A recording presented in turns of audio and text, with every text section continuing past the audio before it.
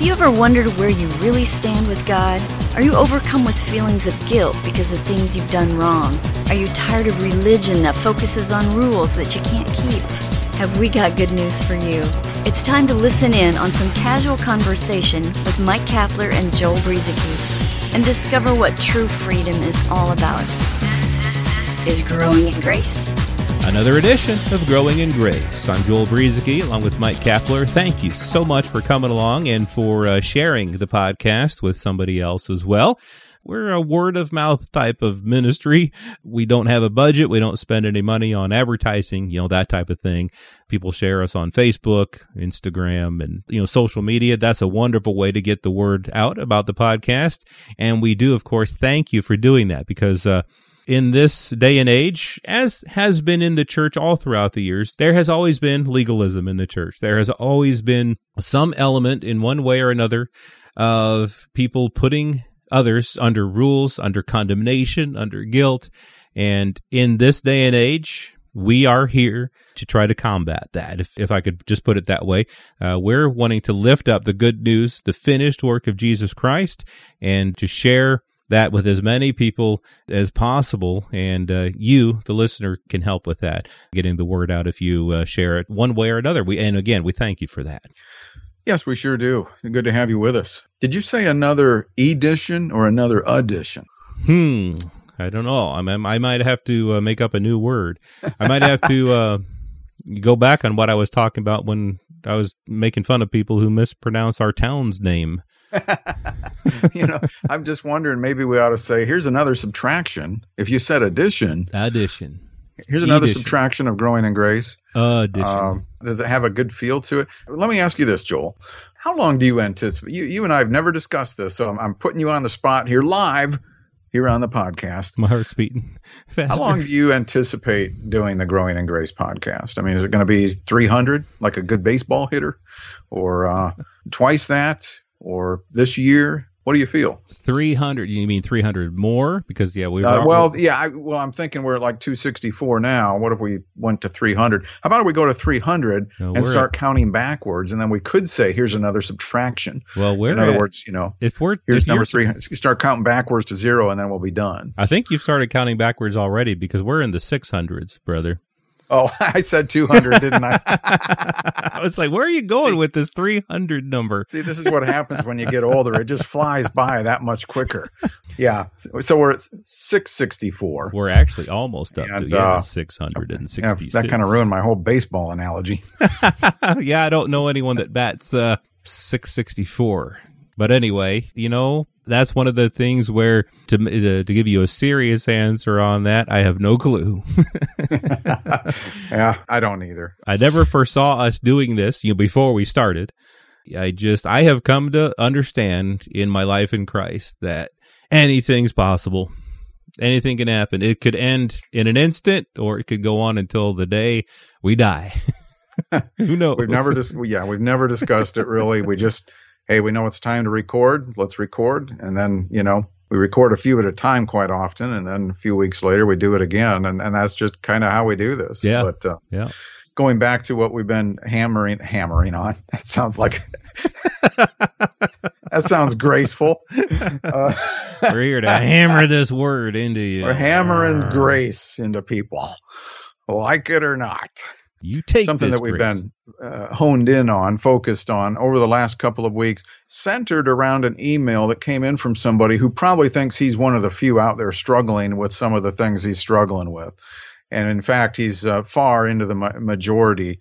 And if you go back a couple of programs, I think 662 maybe. Not 300 and something?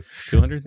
And kind of catch up with us here on what this guy was struggling with when it came to, Christian law and not being able to live up to a certain standard, especially the way it's been taught to him by various people in the church or things that he reads in the Bible, maybe things that he's misunderstood in some ways.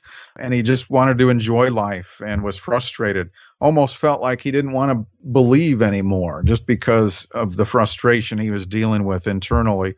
One thing he said, to actually quote, I can't seem to live the Christian life as it has been taught to me by various people. And so they kind of fall into condemnation here a little bit because they're feeling the guilt of not living up to a certain standard, struggling with things that they do that they know maybe that they shouldn't.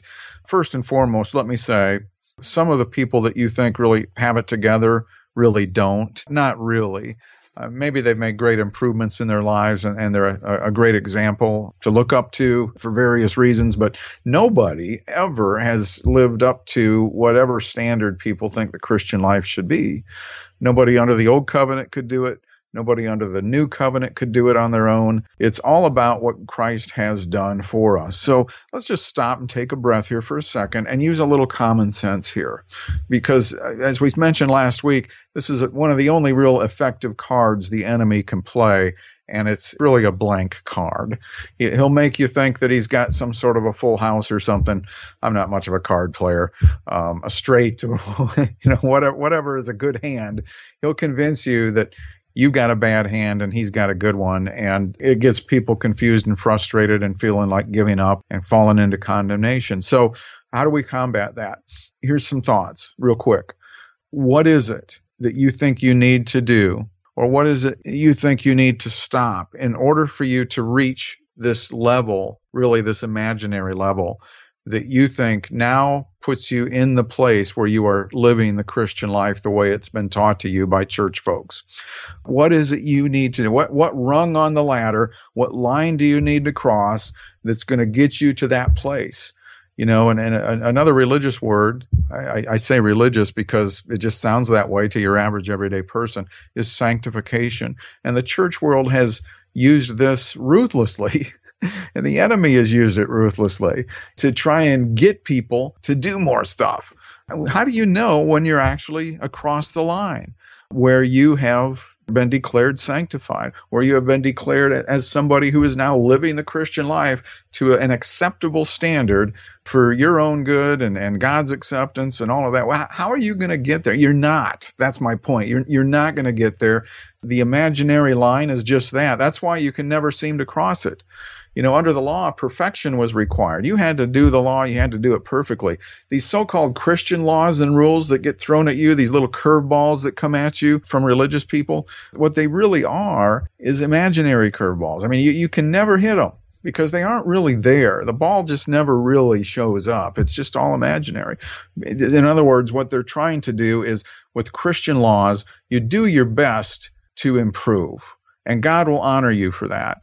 That's really not something biblical, but that's the mindset that people get into. That think, well, if I just try harder, if I can reduce the bad stuff in my life and increase the good stuff, and by the way, that's probably going to result in more healthy living, but it has nothing to do with your redemption, your justification, your righteousness, your holiness. You've been cleansed completely already. And Joel, you were talking briefly before we came on about how sometimes we approach all of these things backwards. It's almost like we turn them inside out, and that's where we run into frustration. It is. And, what you were talking about there, this imaginary line. What do I need to do? What would be the mark that I would make that would say, okay, I'm there. I've finally reached this place of Christian living where I'm living the Christian life right. Hey, Joel, it's like chasing a rainbow. You ever tried to get to the end of the rainbow and you get to that field where you're sure it was, and hey, where'd the rainbow go? It's like that. Yeah, I have a friend when we were teenagers. We did that one time. We drove in our car trying to find the end of the rainbow, and it was futile. We never found the end of the rainbow. But and that is exactly what it's like. It's an imaginary thing. And the sad thing is that I can picture in churches a pastor or a leader up front there saying, that there are things that you need to change. What is it that you need to do to get yourself right with God, to make sure you're in that place where you're in the will of God? And they're serious about that. And the sad thing about that is that it is like chasing a rainbow. You're never going to get there. And so that's a good question that you asked as far as it being hypothetical. Realistically, when are you ever going to make that mark? Because if you find yourself, if you do happen to find yourself, I've achieved certain things. I've stopped stealing. I've stopped doing this. I've stopped doing that, and things that are good to stop doing. But then all of a sudden there are still hundreds of other rules that you're not living up to. And so, again, we're not saying that it's bad to stop doing bad things. It's good to stop doing bad things. It's for your own good. All things are lawful for me, but not all things are helpful. Not all things edify. Not all things are good for me. But you have been washed. You have been sanctified. You have been justified in the name of the Lord Jesus and by the Spirit of our God, Paul says. And so instead of chasing after a certain standard of Christian living, how about this? Start from this place, this understanding in your mind and in your heart that I am the righteousness of God in Christ Jesus, because God has done that, because of the finished work of Jesus Christ. Despite anything and everything that I've ever done, good or bad, completely apart from my works, good and bad, God has justified me. He has made me righteous. He has washed me. He has cleansed me. He has made me holy. He has sanctified me. I'm justified. I'm righteous. I'm one spirit with God. I'm a new creation. Again, apart from anything that I've done. Live from that understanding and then just realize Christ is in me. Christ in me, that is my hope of glory. It's not my behavior that's my hope of glory, but it's this focus on this understanding of what God has done, the finished work of Jesus Christ, rather than what I can do. And you'd be surprised. I mean, this scares a lot of the religious types because, well, you're not focused on behavior. You need to be focused on changing your behavior. And this scares them. But guess what? That focus on behavior isn't helping people. It's not helping people to change their behavior. I said last week that a focus on doing good and avoiding evil only keeps our focus on doing good and avoiding evil, and then the guilt and the condemnation that comes along when we don't do it. But when we focus on Christ, Christ in us, our hope of glory, the finished work of Jesus Christ, not my own work, not my own works, but what he has already done and who he has already made me to be, imagine the change of life that comes from that understanding rather than chasing after rainbows and chasing after imaginary lines that you're never, ever going to achieve. So hopefully what we've talked about here in these last few weeks is encouraging for you. That's really what we hope to do here. We hope that this edifies you, and we're never saying chase after sin. We're never saying do wrong and stop doing good things. Some people will misinterpret what we're saying. We're just saying that the way to have this victory and this overcoming life is by stopping focusing on good and evil and starting to focus on Jesus Christ in us. And hopefully this will be a good starting place for many people as they focus on Jesus Christ, his life in us, and the goodness of all that he's done for us. Now, next week on Growing in Grace, we're going to be talking about the basics, getting down to the basics. The gospel. What is the gospel? Just some talk about what Paul and the others say about the gift of God's righteousness. That's the gospel. We'll talk about that next week on Growing in Grace. This has been Growing in Grace with Mike Kapler and Joel Brieseke, heard online through various internet sources around the world each week. To access hundreds of past programs, visit graceroots.org. Share it with a friend and listen again next week for more Growing in Grace.